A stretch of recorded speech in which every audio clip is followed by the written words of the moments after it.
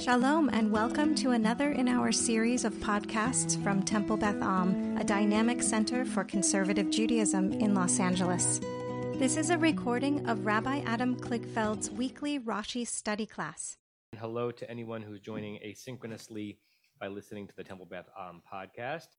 Today, the title of this class is a misnomer because this class is called Chumash with Rashi, and today it will be Chumash with everyone but Rashi, because we're entering into not that you never find it, but a relatively rare stretch of verses where Rashi either said nothing, or if we want to, hi Sue, we want to speak with full humility. Maybe he wrote it and it got erased. I mean, we don't really know, but there's no extant Rashi on chapter 7 of the book of Shemot, verses I think 5, 6, 7, and 8, if I'm not mistaken.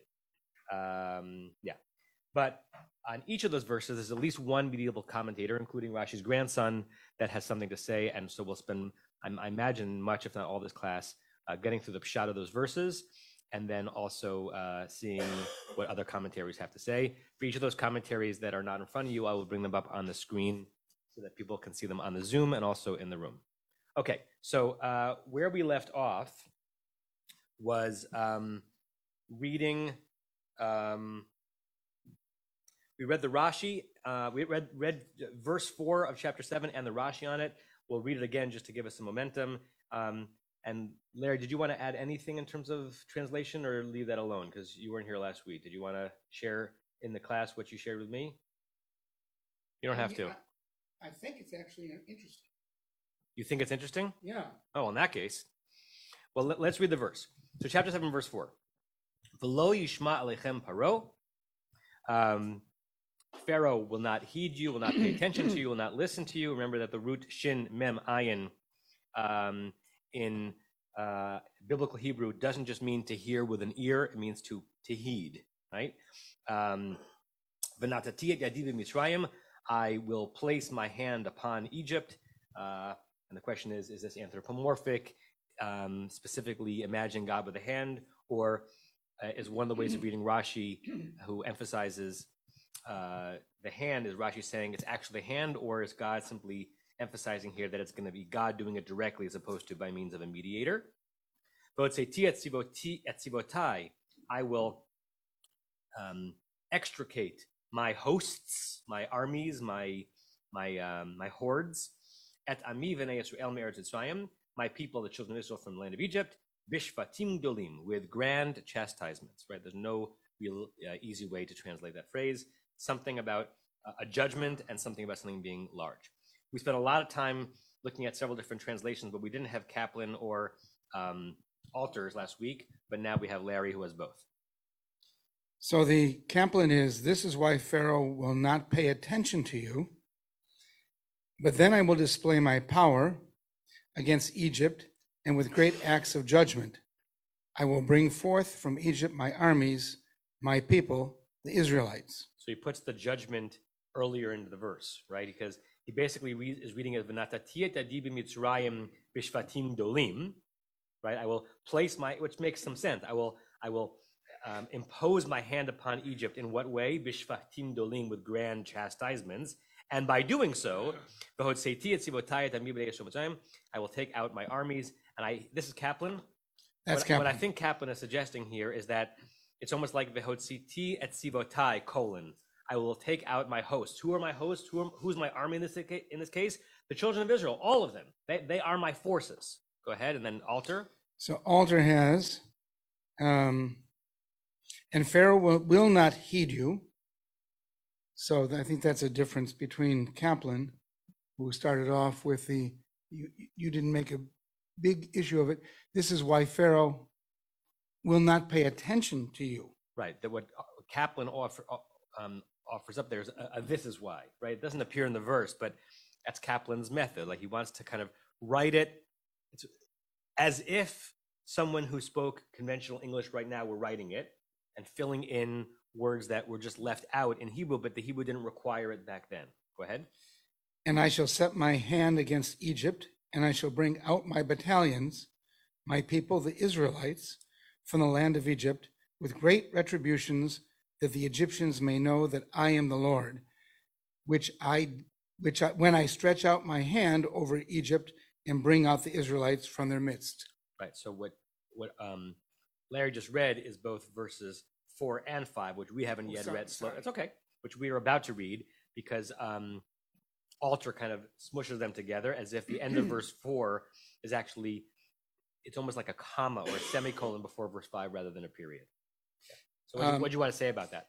So Alter has a comment. I shall bring out my battalions, my people, the Israelites. The opposition expresses of a wry and surprising identification. God bears the epithet Lord of battalions, or Lord of hosts, or Lord of armies, or Yud-He Vav-He Tzavaot. But here, the battalions God calls his own turn out to be the people Israel. Mm-hmm. In fact, a mass of wretched slaves who will be fleeing from their taskmasters. So it's an irony, I guess. Yeah, an irony or a transformation, apotheosis, right? That I'm specifically referring to this ragtag group of people as my finest Marines. Yeah, interesting. Sue, microphone. Does anybody want to pull up, anyone who's here want to pull up this on their phone and turn it to the person who's speaking so that people on Zoom can have the video in addition to the audio? Thanks, Joel. Oh, it's loud. It brought to mind Washington just now. Washington riding in front of the very ragtag group of soldiers that were basically starving and shoeless, to fight the Revolutionary War. And it made me think that that's exactly what we're talking about here. They had nothing and they were, starving and shoeless in some ways.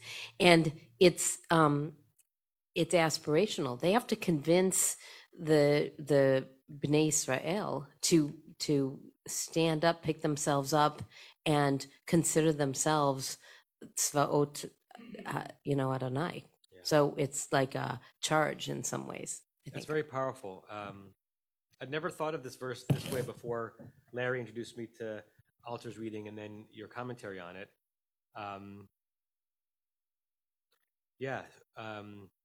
You and what army, right? Yeah, this is my army, right? Right now, this is my army, and I stand behind them, right? And I'm ready to have them confront you. Yeah, interesting. Because the phrase Adonai Tzvaot never makes sense. Like we try to make it make sense. The God and God's heavenly hosts. It's clear here that some of the translations are reinforcing that these Tzvaot are not celestial. They're right down here. And who can they be? I'm Israel. Yes, Diane. So are these verses the verses that they attempted to explain in the Haggadah with all the mathematical things about God's hand and God's fingers and all that? This is source? I don't remember if this is exact verse because there are several places where God's hand is referred to. Gosh, I should remember that. I don't remember if this is the exact verse that's quoted. We could probably find it pretty quickly. God, it's the finger that's on Egypt, and right. The whole hand is only at the sea. Right. So it's not this verse, right? No, yeah. Okay. Anything else before we go to verse 5? Joel. Larry, can you just read the first? Right. Your mic. Yeah. Oh. What? I'm glad Joel's asking me to read the first. This is why. Where did we get that? Go back and read Kaplan starting verse 3. So starting with 3, okay. I will make Pharaoh obstinate. That's I will harden his heart. And will thus have the opportunity to display many miraculous signs and wonders in Egypt. Have the opportunity to, right? Yeah. This is why Pharaoh will not pay attention to you. Yeah. So I wanted to comment on that. That's like, he'll ignore you. Who are you? It emphasizes the wryness. Not that they won't heed you, but he won't. That's what he's getting. Velo Yishma. The vav in the beginning of verse 4. Yeah. I mean, to some extent, just putting it that way suggests all of what's happened before is that Pharaoh's been saying, who are these flies? Why are you bothering me? Moses, why are you asking for these? These are no ones. Right. I'm not paying. I didn't even know you existed until you came. So he says, this is why Pharaoh will not pay attention to you, but then I will display my power against Egypt, and with great acts of judgment, I will bring forth from Egypt my armies, comma, my people, the Israelites. Right. The vav means so much and so many different things in Hebrew, as we've discussed, right? It can be a vav hayipuch, which is not here because it's only in front of a verb, where it changes the look of a verb the meaning of a verb from a future to past or past to future. The vav hachibur is just an and, but sometimes a vav is consequential. It's implying a therefore, right? So Alter Kaplan is reading the vav in the beginning of verse Dalet as a therefore, right? It doesn't have to be read that way, but it can, right? Vilo Yishma, as a result of that, he will not listen, or it could just be a prediction. This will happen, and then this will happen, without implying a causation. I'm just noticing how much Sweet 16 regalia there is around this table. There's Princeton Pride over here, Michigan State. I could have worn my Yukon hat, and then I should have. Could have worn my Bruin sweatshirt. I'm actually surprised you didn't. Tomorrow. And we know that Joel Elkin loves Florida Atlantic, and I can't believe that you're not in your Florida Atlantic regalia. Barry, was your hand up? Yes. So I'm concerned about the juxtaposition of multitude and army. Multitude is it's a disorganized mass of people. Army, you think of some structure and organization. And we see later in Kitisa that they're described as a multitude gone out of control for the golden calf. If God knows they're coming out as a mixed multitude with no organization, what was in God's mind to leave them alone at the bottom while Moshe's up there for a long time? Or are they an army? Where do they suddenly become an organized whole? Where'd that come from? Yeah. Well, right, there are many different descriptions of the Israelites on the way out. A host, an army, and a mixed multitude, and also just Bnei Israel. Let's read verse 5, and then we'll look at some of the other commentaries. And again, we probably will not get to any Rashis today. Alan, do you want to read verse 5? Sure. So we're at chapter 7, verse 5. I see one new name on the group of people here. I want to welcome the person. I don't think I recognize his name. David Novoseller. Can you tell us who you are? Do we know you? Yeah, hi, Rabbi. Can This I see is your face just to remind myself who you are? sure. Oh, yes. Hi, David. Sorry, Hello. I did not recognize his last name. Welcome. Okay. Now you can go back to not being seen, but you can be seen. You don't have to be. One of these days I'll make it in person. Okay. Other people have been successful. If you want, Stevie, I'll text you the direct link and you can text it to her.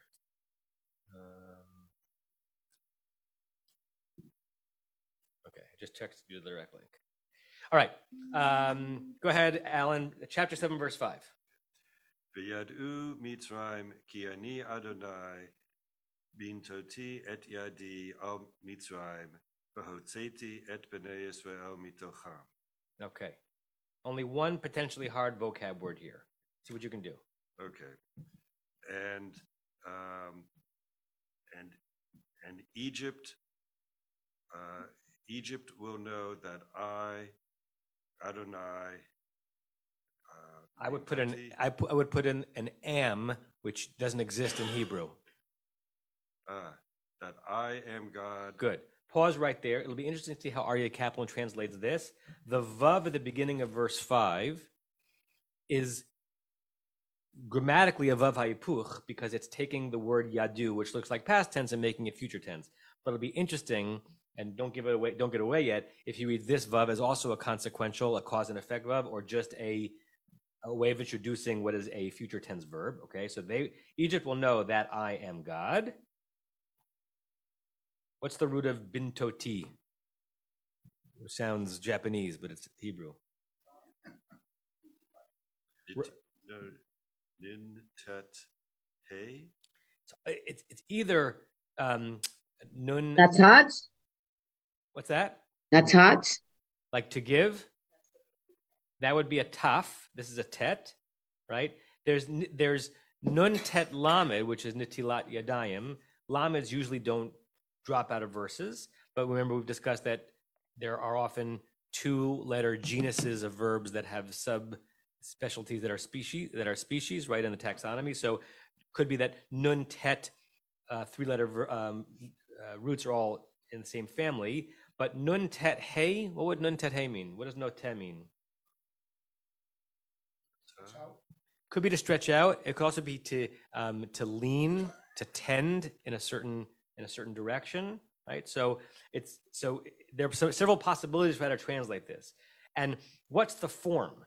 So if the root is nun tet hey, how would you take apart and display the way that the word bintoti is created, Alan? Well, I'd say it seems like some sort of possessive, some say, either I or some sort of possessive that's taking place. So it's the bet is confusing for me. I don't know if that's with or bintati. It's hard. Yeah. So the yud at the ending is definitely possessive. Okay. The bet in the beginning is definitely a preposition. What's in the center of it is probably a gerund. Whatever notet is, it's almost, if you could think of like to the word kotev, to write, ktiva is the writing, right? Lashir, sing, shira is the singing. So whatever is in the center of bintoti, it's the inging of whatever the verb means. In my stretching, in my extending, in my leaning, via the leaning of my hand, something like that. So choose one of those, Alan, and now try to say the whole sentence as a coherent idea. Okay. So that I will stretch forth my hand against Egypt and bring the children of Israel from them. Okay, but now do it making sense of how the bet of bintoti connects what's coming to what came beforehand. I think it's supposed to be read together. V'yadu Mitzrayim ki ani Adonai bintoti et yadi al Mitzrayim v'hotzeiti et bnei Yisrael mitocham. Okay, and Egypt will know that I am God, and will be extending my hand. I don't think an and will be. How else could it be rendered? And as I, via my, when I. Look at the uncleus for a second. Vid'un Mitzrayim are ana Adonai. Egypt will know that I'm God. Kad in Aramaic is when. It's like kasher. When I, look what he does to bintoti. Arim, when I lift up, when I raise my hand. At machat gvorti, I forgot what machat means in Aramaic, but he's not translating yad as an anthropomorphic hand, but something about my strength on Egypt. Okay, va'apek yat b'nei Yisrael b'minhon. I will take out the people of Israel from their midst. Okay, so that's some possibilities. Let's compare a few. Let me pull this up on Sfaria. I want to see how Everett Fox reads it, and then we'll look at some others. This is 7.5. Yeah, the new JPS has it as when as well, but this is I looked at my Silberman, and it doesn't use it as the when. I think the when is a good word there. So on the screen is JPS 2006, and the Egyptians shall know that I am Yud Hey Vav Hey when I stretch out my hand over Egypt and bring others from the okay. It's not on the screen. It's not on the screen, Rabbi. It is on the screen. Oh, Saperstein said. Saperstein. I'm not sharing the screen yet. Hold a second. Saperstein says the Egyptians will know that I am Yud Hey Vav Hey when I stretch out my hand over Egypt and bring the children of Israel out from their midst. Right. And okay. And Saperstein says, and Egypt shall know I am Hashem when I stretch out my hand over Egypt, and I shall take the children of Israel out from among them. Okay. Everett Fox. And the Egyptians will know that I am, he always renders Yud Hey Vav Hey into the English YHWH. Also, when I stretch out my hand, he puts a note in that, we'll look in a second, over Egypt and bring the children of Israel out from their midst. He adds an exclamation point. This is, can everyone see it? Yeah. This is what Fox says in the note. When I stretch out my hand, in the plague narrative, Moshe and Aaron will do the actual stretching out of hands and the climactic passage. So what he's suggesting here is that the hand in this verse is a reference to the hands of Moses and Aaron who will be doing God's work. What? Were you raising your hand? Yeah. Were you stretching out your hand over the Egyptians? Could someone give a microphone to Sue?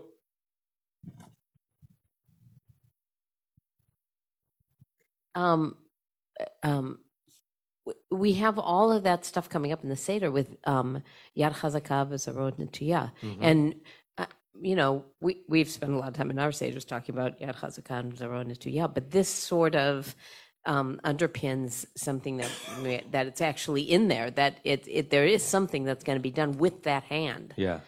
That comes up sort of again and again as we go forth. Right, and the question is, how anthropomorphic are we comfortable understanding God to be, right? And right, so Everett Fox, he's not writing as a theologian, he's writing as a translator, but he's trying to also make sense of the main meaning, and he's saying, when you see hand of God, think of it as the hands of God's messengers that will be used to do the work of God. Korin, and Mitzrayim shall know that I am the Lord, also when I stretch out my hand upon Mitzrayim and bring out the children of Israel from among them. And then, Metsuda, I usually don't have such interesting translations. Also when, and then there's another interest, this guy I found recently. Toras Yishara, I'd never heard of this translation until recently. And the Egyptians will recognize, Yodea, right? Interesting how to translate recognize, that I am the eternal ruler. That's how he renders Yod-Heh-Vav-Heh. Also when I stretch forth my hand, my power against Egypt, and bring forth the children of Israel from their midst. Okay, and he mentions Rashbam, and we're going to look at the Rashbam directly in a second. Larry, do you want to share Aryeh and Ari Kaplan and Robert Alter? I don't think these are on Safari yet. But we can look at the German one. I don't think they are, and I think these are. Oh, look at this. Und, that says it all if you think about it. He turns it into a das. I'm just all right. Go ahead. So I think they're both interesting because they're both different. So what's different about Alter is we have to go back to verse 4. Don't literally go back to verse 4, but you all probably have a period separating the verses as being two distinct verses. And the reason I ran on is because Alter doesn't. So Alter says, I'm backing up, and I shall set my hand against Egypt, and I shall bring out my battalions, my people, the Israelites, from the land of Egypt with great retributions, that the Egyptians may know that I am the Lord, when I stretch out my hand over Egypt and bring out the Israelites from their midst. So what Alter is doing between verses 4 and 5 is similar to what Kaplan did between 3 and 4, suggesting a so that, right? A connective cause and effect. And Kaplan does something unique that nobody else does. So he starts it off as a sentence. It's distinct, but now he inverts everything. So pay attention because I'm jumping over the first phrase. When I display my power, Bintoti yadi, yeah. And bring the Israelites out from among them, Egypt will know that I am God. Yeah. So it's causal because it's when. Yeah. He doesn't say then, but it's clear that's what will happen as a result. Right. He's taking the dependent clause at the end and throwing it at the beginning to emphasize it. Yeah. Read it one more time if you don't mind. Sure. When I display my power and bring the Israelites out from among them. So pause. So he's going very metaphorical on bintoti yadi, display my power. The word display and power is not there in the Hebrew, but Kaplan's saying, but that's what it means. Okay. Egypt will know that I am God. Okay. Good. So we've got 7 translations in our minds. Let's hear from Barry and we'll look at Rashbam.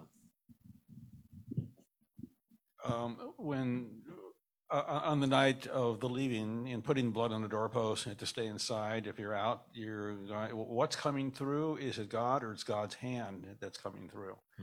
I think it's referred to as God's hand coming through, and that's, we may say it power, but literally it's the hand.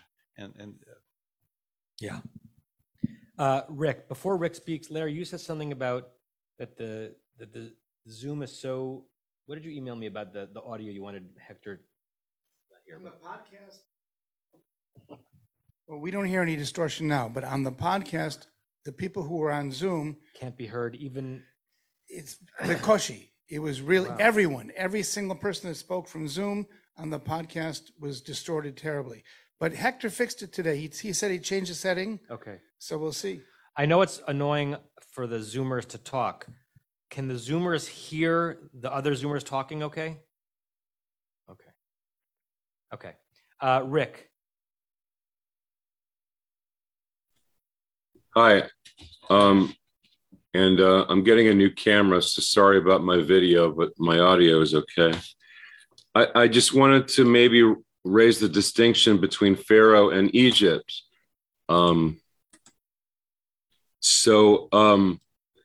Like starting with verse 4, it says Pharaoh isn't going to listen to you, but the hand is going to be on Egypt. It could have said, I'm going to put my hand on Pharaoh. Yeah. The B'Mitzrayim, it could have been on Pharaoh.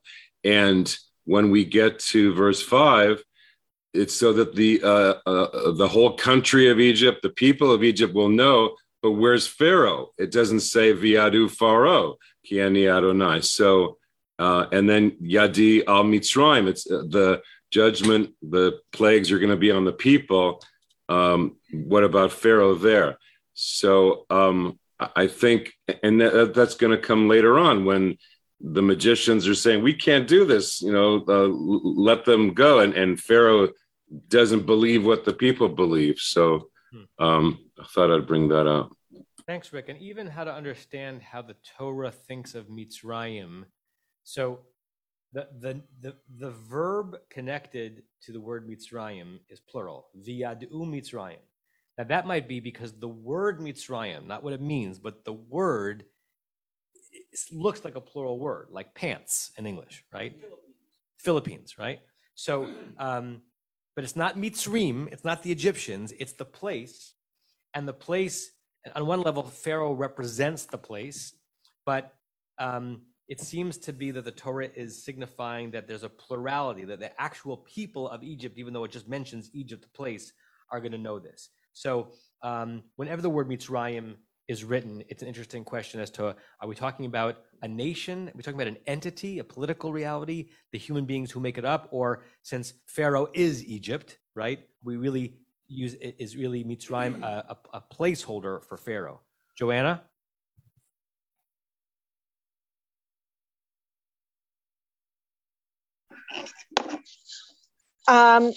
So the other thing that strikes me is, if I remember correctly, what we had earlier was that Mitzrayim turned your video off. Not that it matters, but if you want to be seen as you're talking, turn your video back on.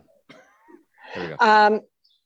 Not that it really matters, but what we heard, or maybe it does, but what we heard before is that if I remember correctly, in the introduction to all the magic tricks that Moses and Aaron were going to do, was that the Mitzrim would know that our God, Bnei Yisrael's God, is Bnei Yisrael's God. Here, there seems to be an implication that they would realize for themselves that our God is God.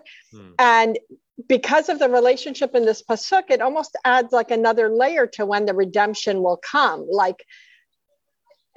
which seems a bit confusing to me. I mean, maybe I'm not reading correctly, but it's almost as if the pasuk is saying, when Mitzrayim knows that I am God, I will take you out. And it almost therefore reads like Hashem has an ego.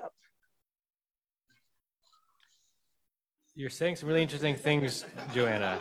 To go to the middle part of what you said, you're suggesting that it's timeliney in a different way than we said before, that Hotzeti et bnei Yisrael mitucham will only happen once I'm convinced Mitzrayim really accepts me as God. Something like that? Something like that, yeah.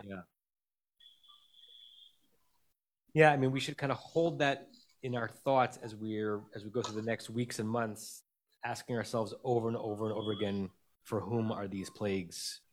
For whom are they, and to whom are they directed, and what's the impact they're supposed to have?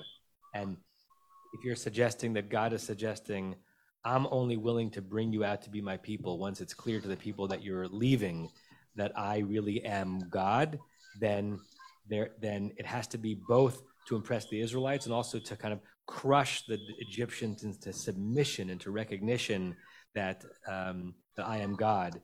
That both of those things will have to happen before I bring them out. Interesting. And it makes those vavs all the more significant as to whether or not they're just predicting the future or creating a causation. Stevie, and then we're going to read Rashbam. Just that the two verses are very similar, and right, if, the differences being right. The first one has verse 4 has Lo Yishma'ach and Paro, right, as a sort of what's going to trigger all of this is like an earlier phase, and then Natati et Yedi Mitzrayim instead of being Toti and Al Mitzrayim. So slight variation in phrase, but same basic thing. The subject is shortened in verse 5, but then you have these. But I think there's actually the most critical difference is in verse 4. The Hotzeti is done Bishvatim Gedolim, right? Like that clause is explaining the method, seemingly, of how I will take them out. And in verse 5, it's the two clauses, the two things of stretching my hand and taking them out is how is the method for Biyadu Mitzrayim. So it's sort of like, even though the verse is moving forward in terms of we're reading further down the page because it's the next verse, it's sort of backing up a step about like, I told you how I'm going to accomplish, B and C from D, but now I'm going to tell you, right, how I'm going to accomplish A using B and C as the methods. Yeah. And your comment, Steve, reminds me that amazing doors open up when you read slow. And sometimes doors that don't need to be open up when you read slowly, because if we were just kind of reading this as a flow, it might just go one into the other, and we'll recognize that it's a 2-verse set. But by forcing ourselves to ask ourselves what every word, what every letter means, we explore possibilities that may not have been intended with just the way sentences are sometimes written in ancient Hebrew and in modern English. Let's read Rashbam on verse 5. Rashi is quiet out to remind you Rashbam is Rashi's grandson. Okay, where are you, Rashbam? Okay, so V'yadu Mitzrayim ki ani Adonai. So everyone should be able to see this both on Zoom and is it successfully behind me? Yeah. Okay. V'yadu Mitzrayim ki ani Adonai, and Egypt will know that I'm God. So here's what Rashbam says: Adon u'moshel, Adon u'moshel. So what does it mean that they'll know that I'm God? They'll know that I'm a Lord, an Adon, right? He might here simply be telling you what he thinks the word Adonai means, or also playing with what we all know how Yud Hey Vav Hey is pronounced, right? So it's pronounced Adonai from my Lord. And Rashbam is saying, yeah, they will know not just that this God's name is Yud Hey Vav Hey, but this God is indeed a Lord. U'moshel. What does Moshel mean? How is it translated here? Master, right? Memshala is a government, right? A ruler. Sha'ada'ata, because what's the significance, Rashbam says? Because up until now, Amru, they said, and who's the they here? Pharaoh.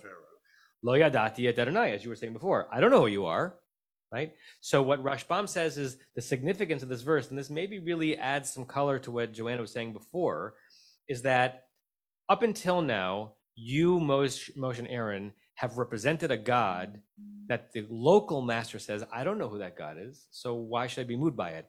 And by what I'm about to do, they're going to realize that I am indeed Adonai, right? And I am in charge. and they might be willing to like say, even though I know that you're in charge, I'm going to fight you, I'm going to buck you. They will at least know that I am who I say. It's like my moment to the Egyptians. It would be interesting to see. I don't know if we should spend the minutes doing it, but based on how Rashbam is commenting on the verse, which of the translations in English, he would have chosen based on his understanding as to what the significance of this clause means. Barry? So when they came down to Egypt, Yod-Heh-Vov-Heh was their personal tribal god. And that was their sense all the years that they were in Egypt. God needs to do something now so that the tzvaot will become an army for God to come out. They have to really want to do this. Who is this? They have to know this. And the only way that they're going to know it is that their masters, the Egyptians, their rulers, are going to know that this is God. And if they know it's God, well, then the Israelites, this God's really something special. We better do this. Right. But it is answering the question, why is it significant that Egypt knows Hashem, which is different than being willing to submit to Hashem or recognize they're being crushed by Hashem? And Rashbam and now Barry are adding an answer that it's that they need to know to whom they are submitting or to whom they're about to lose, who's punching them in the face. Diane? So I'm not sure what the significance is of this, but I think that Mitzrayim and Mitzrim is written the same way. Correct. Is that right? So in English, I'm noticing that they're changing from the Egyptians to Egypt. Because within a single translation or yeah, comparison? no, I'm looking at the translation here of verse 5. The JPS translation starts, and the Egyptians shall know. Hold on one second. Let's show it with everybody. So this is the 2000. Which JPS? The one that Safari is using. That's probably this one. Okay, I see. So you're saying that in both places in the verse, it's Mitzrayim, but in one place it's translated Egypt and one Egyptians. Right, which probably in Hebrew you'd say Yadu HaMitzrim, right? But it's interesting because it's the same word, whereas we normally sort of distinguish between a country or a place and its people, and at least for Egypt, it's not so clear who we're talking about, what we're talking about. Yeah, it's really an interesting translation choice to have the word appear twice in a verse and to render it two different ways. By the way, if you're looking really closely and you're wondering, wait, maybe it's not the same word because the first Mitzrayim has a patach under the resh, the second Mitzrayim has a kamatz. That's because of where it appears in the verse. The second Mitzrayim is on the etnachtah. It's a pausal. It's like how lechem turns to lachem and gefen turns to gafen. So Mitzrayim with a patach would turn to Mitzrayim with a kamatz. It's literally the same word. Larry? Can I go in a different direction? Sure. I'm backing up again. I've gone forward and I'm going back. So if you go back to the beginning, God is telling your finger. God is telling Moses and Aaron to go speak to Pharaoh, tell him to let the people go, and he's going to harden Pharaoh's heart. And then it says, I'll multiply my signs. But then in verse 4, it says, when Pharaoh does not heed you, I will lay my hand upon Egypt. Right? The verse we were looking at the beginning of the session. And then in verse 5, and Egyptians should know that I am God. And I was a little confused by all that. But now I read ahead, and what's the first thing that's going to happen next? Is Moses and Aaron go to Pharaoh privately. It's only Pharaoh and the sorcerers. It's not the Egyptian people. And that's when they turn the staff into serpents, and that's when the Pharaoh's people do the same thing. Spoiler alert. Sorry. God hardens his heart. But the Egyptians haven't seen anything. It's only Pharaoh. So maybe what we're missing here, or at least I was missing, is it's talking about two separate things. The trying to convince Pharaoh versus trying to convince the people. Lots of fascinating possibilities. Anything else in verse 5? Can be. Going once. Okay. Let's go to verse 6, the second of the Rashi list verses. Whom have we not heard from today? Leonard, Rebecca, I don't know if you're both there, but does one of you want to read verse 6?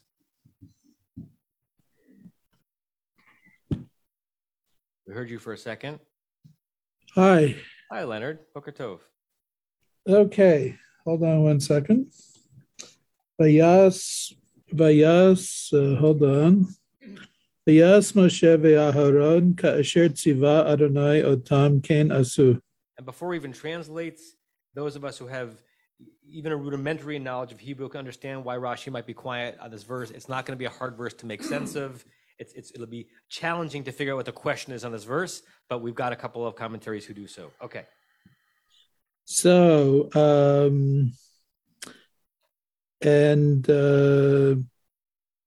Moses and Aaron did, although why wouldn't it be plural? Okay, that's first question. Okay, anyway, Moses and Aaron did that which God commanded them they did. Good. Okay, we've seen this before, by the way, where there's a vayas, or I don't know if it's a yas, another. It's a singular verb, and the subject is Moshe and Aaron. Right. Everywhere else in this verse, Moshe and Aaron are referred to as a plurality because it's kasher tziva Adonai otam, as God had commanded them, and then there's the kain asu, thus they did. But the first verb is introduced as a singular, as if it's almost as if it's saying, it's not saying this. Moses did, and also Aaron. Everything God had commanded them, thus they did. Bunch of hands. Stevie and then Ilan.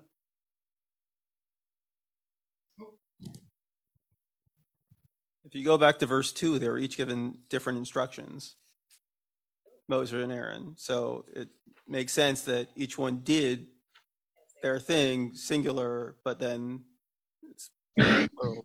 Nice. That's a good recovery, right? It's almost as if it's saying, you're saying it's Vayas Moshe, Vayas Aharon, Kasher Tziva Adonai Otam. Each of them did what they had been jointly told, something like that? Yeah. Nice. Okay, Elon? Yeah, I'm just curious as to why the necessity for Kain Asu. If there's any content question on the verse opposed to the grammatical one, it's the Kain Asu, right? Now, we're going to see Kain Asu's or Vayasu Kain a lot later on in Parshat Vayakel and Pekudei, which we'll get to in 2049, I think, where you have lots of, God commanded to do them, and they did it, right? But this is, an early place where the Torah is explaining,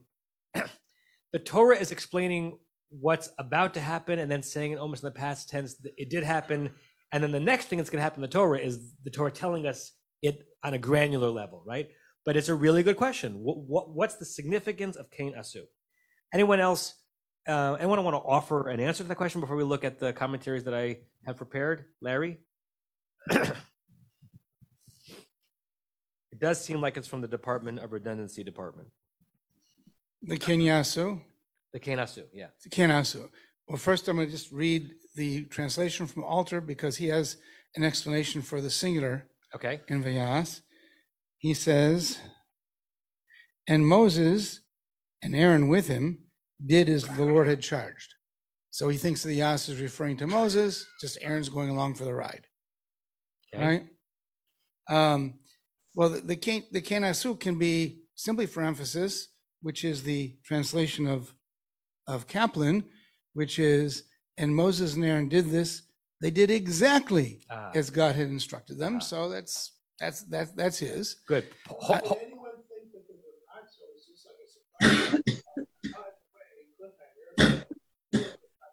Well, maybe this is an introduction to the next installment to the serial. So it hasn't come up yet and says, and Moses and Aaron did exactly that. Wait till next week to see what they did. Right. So before we look at Torah Yeshara's commentary, Moses and Aaron did so just as the Eternal commanded them, so they did. Now, you're right, Elon, you could still ask the question on that answer, but as we go first from question to answer, we'll pause in the answer. Lest you might have thought that they might have deviated from these instructions, they didn't, right? And why might they have deviated from it? We'll see some answers to that in the medieval commentaries. But it's his translating it, recognizing that the Kenasu could be read as extraneous. But there's another possibility. Okay. Which goes back to what Stevie is talking about, which each had their role.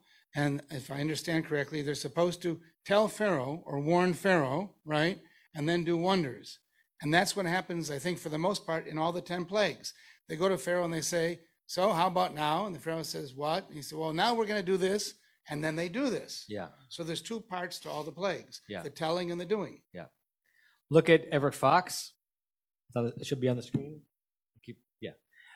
Moses and Aaron did it. He adds in an implied direct object because he believes that the word osed requires a direct object, and it's not in the Hebrew, right? It just says vayas Moshe v'Aaron. And Moses and Aaron did what? It. Okay. As Yud He Vav He had commanded them, thus they did. This is his now commentary. He does not. Everett Fox doesn't offer a lot of commentaries, mostly translating, but occasionally he'll offer a commentary. This construction can be broken up in two ways, with, for instance, the break at them. So it's either a syntactical usage found fairly frequently in biblical text. The wording recalls the flood narrative in Genesis with the same emphasis: the hero obeys God without question. So Ilan, your question on the answer was, would we have thought that they wouldn't have done what God had asked them to do? And the answer to the question on the answer to your question is, maybe we didn't know that. Maybe in the beginnings of God's relation to human beings, we weren't sure that they were going to actually listen and do what God asked them to do. And we were being told, yes, they did. Rick, and then we'll look at some other commentaries on the page. Of the Unclus? Yeah. I think there's a mistake in it, a typo. Them's fighting words. Yeah. It doesn't have Cain. It only has K in my Silverman edition here. But I wanted to point out that he has avad at the beginning. Before the word avadu? Yes. No, it's Cain. In my book, it's only K. K what? Kuf Yud? Just kaf with two dots under it. It's Yathon K Avadu. Yeah, that's, I think, just literally a typo. I'm writing it in. But it shows you how easy it is to make a tiny printing error, even in the modern era, because that's a modern printing error. That's not an Unclus. Right. It makes it amazing that we still have an extant Unclus from 2,000 years ago. Okay. Was that what you were going to say? So, no, I just wanted to ask about Avadu as opposed to Vayas. Avad is like serve or avodah, like that. In Aramaic, ayin bet dalid is the Aramaic word for la'asot. Okay. Yeah. Thank you. Yeah.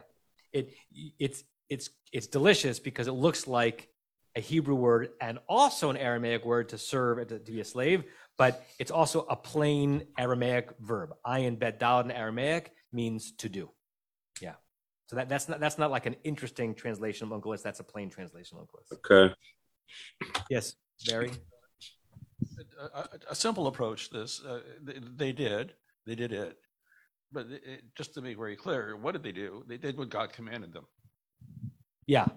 So let's see what some of the others say. Let me just find the right screen I'm on. 1 second. Okay. So where are you? This one? No, this one. I did that one, so I can close that one out. Are we on verse 5 or 6? 6. Okay. So here's Chizkuni on this verse. This is one of Larry's favorite commentators. Kenasu. This is going to be a direct answer, Ilan, to your question on the other answer. Af al pi shehochim al nafsham b'dabram el paro. Even though they are going, what do you think al nafsham means? What does it mean? That's what the word, endangering their lives. Like, even though that to follow God's word here will put them in the presence of a Pharaoh who could say, off with your heads instantly, lo nimneu la'asot shlichuto shel HaKadosh Baruch Hu. They did not hold themselves back from fulfilling their obligations to the Holy One, right? So this is sort of setting up a very high standard, not quite of martyrdom, but almost like near martyrdom, right? And by the way, in modern Jewish practice and in Talmudic Jewish law, we would say that we're not Moshe, we're not Aaron. We do not need to endanger our lives to do God's will. It's the opposite, right? Like if endangering your life is required to do God's will, then in that moment God's will shifts towards you're not endangering your life unless you have those 3 yehareg b'al yavor, 3 mitzvot that you're supposed to give up your life for rather than do. But in general, right, you're supposed to violate Shabbat rather than endanger your life. You're supposed to put out the fire in your house rather than not do it and fulfill Shabbat's laws. Drowning in the pool, you jump in after them. It's a life and death situation. Microphone. I can't repeat it. I can't repeat it the way you said it, Joel. But in a life and death situation like this, then it's not required, but it's expected that you're supposed to risk your life to do it. I understand the point. You're comparing it to breaking Shabbat. I'm comparing it to a kid drowning in a pool. You're supposed to jump in after them and save them. Right. And here, Bnei Israel is in a life and death situation. Got it. So I think what Chizkuni is focusing on is not whether or not the Israelites are the ones drowning in the pool, but whether or not Moshe and Aaron should jump into a stormy sea because God told them to. And the answer is that even though in this case their lives might be endangered by doing so, they rose to the level of obedience that they're willing to do so. Now, is that admirable? I don't know. Like I would think that in our ethos, we would say, maybe don't go in front of a ruler who has power over life and death to you and do so because you're feeling Jewish pride, right? We might say that's not a good choice to do, but Chizkuni is reading it that way and seemingly as praise and making sense of the Kenasu. Yeah. It's interesting because I've never asked the question, why didn't the Pharaoh at any point until the very last plague say, I'm going to kill you? And he never does, but he does before the last plague, right? He says, I can only remember the Eser Makot, the rap, but you'll die if see my face, you dare. Something like that. Mm-hmm. And that's the only time Pharaoh says that. And that brings on the last plague. That's Pharaoh and God. He just doesn't. Yeah. That's great. That's great. So that is Pharaoh as Bond villain rather than kill Moses and Aaron. Simply, he's got to have some prolonged thing and run them through a buzzsaw so that they can escape. So I know it. I'll leave the room assuming that after I leave, the water will continue to rise and there's no way they'll ever get out. It's so funny you associate it with Bond villain because I associate that with Austin Powers, which I know is a spoof on Bond villain, but for me, it's an Austin Powers thing. We're just dating ourselves. That's all. I know. Alan, and then we're going to look at Sforno on this verse. I just want to go back for a minute to V'ya'as Moshe v'Aharon. And, with everything else in the plural, that being singular, it seems, unless you're saying that they're kind of as one. And there's a comment in the Mikrot Dolot here from Ibn Ezra that says that this is a general statement indicating that all of the plagues were performed by both Aaron and Moses. Later, each plague will be described individually. Mm-hmm. That the single verb is suggesting that Moshe and Aaron are a single unit. Yeah. The combined power of Moshe and Aaron did everything they were asked to do. Yeah. Okay, let's look at Sforno on this, which probably will be how we'll end the day. Okay, same question. Simpler answer. You'll let me know if you find it more or less satisfying. He's asking the same question. He's asking what's the significance of Kain Asu, as Elon asked. Kain Asu, lo hosifu, velo garu. They neither added nor subtracted. What do you think Sforno is saying, and why is he saying it? What is Sforno adding to our understanding of the verse, if anything?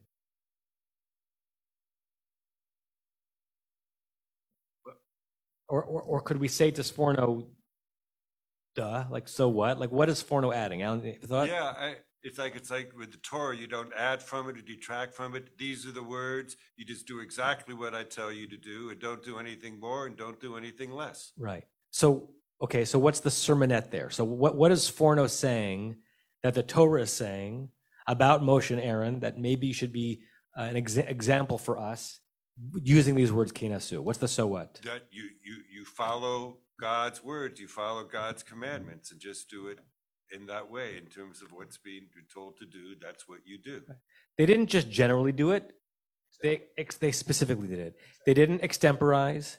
They didn't use their own judgment. Well, in this moment, God told us to use this word, but we think this word is better called for, right? He's almost focusing more on the Cain than the Asu, right? What did they do? Exactly. Now, that means that they turned themselves into marionettes, right? They did this without human judgment and discretion, and it seems that Sforno is praising them for it, and maybe that's praiseworthy. I think that in our generation, we might say is the opposite, that it's through your human discretion and your understanding of the world that you mediate what you think you're hearing from the heavens. If you're doing exactly what you think you're hearing from the heavens, we might call you a fanatic, not a proper prophet. Rick, you may have the last word, I think. That's nice. Right above that, so no, go back. Hold on. Right above that, Sforno kind of disagrees with himself, because look at the two words, they're diplomatic language. So you may think you're knowing exactly what you're supposed to do, but there's all sorts of different ways to say things. So Moses says it one way with the stutter and stuff, and Aaron says it in more diplomatic language. So it seems to me like it's not one exact way to do it. Just do it like this. There's different ways to do it. And I just thought it was funny that diplomatic language is right there. Yeah. So let me comment, because I actually forgot. I wanted to read both of these Sfornos on the verse. Forget the word diplomatic language, because again, now we're dealing with a modern translator, Sforno, and let's look at the Hebrew, because Sforno not only answers Elon's question about what Kenasu means, but also going in the direction that I think Stevie went in, which is what is the significance of the verse itself in terms of understanding the story as it's about to unfold. Why do we need Vayas Moshe V'Aaron Kasher Tzivad Nayotam? Why do we even need to know that they did exactly as God told them? Particularly because we're about to be shown that they did that, because what the Torah is saying happened is what's about to happen in the story. B'chol dibor v'dibor shamru zeh seder hamitzvah. Remember, we just learned that, I think you reminded us, Stevie, that they were each given different instructions, right? Right? What was the exact phrasing? Moshe yidaber, atat tadaber, v'Aaron yachicha yidaber al paro. Right? So you're going to say everything I say to you, and then Aaron's also going to say it. So Sforno is saying, our verse says exactly the two-part process that was described before in each one of the words, or maybe even plagues that's about to come, instructions. They did exactly as we learned in verse 2. Shaya Moshe medaber kodem, that first Moses would speak, kemo shaliach meha'el yitbarach, as the primary representative of the divine being. V'achar kach haya Aaron mitargem. So I don't like Eliyahu Monk's translation of the word mitargem here, pun intended, because the word mitargem means to translate. He says turning into diplomatic language. I think what Sforno is saying that Aaron would do exactly what he was commanded to do in verse 2, which is to translate Moshe's non-fluid but still representing God's presence opening and turning it into language that Pharaoh could understand. I don't think it's necessarily diplomatic language; it's just clearer language. Okay, so Sforno has his own way of explaining both parts of that verse. That brings us to 9:29. So we'll end here. We still have two more verses of non-Rashi, and that spans the end of the third aliyah, beginning of the fourth. Someone else want to say something? Joel. 10 seconds. 10 seconds. Kasher translates as, and just like in English, it's ambiguous, as meaning in the method of, or as meaning at the exact time as. Yeah. And kasher in Hebrew can also mean when, which gives you more of a temporal sense of it. Yeah. Good. Have a good week, everybody. Kol Tuv. Go Yukon Huskies.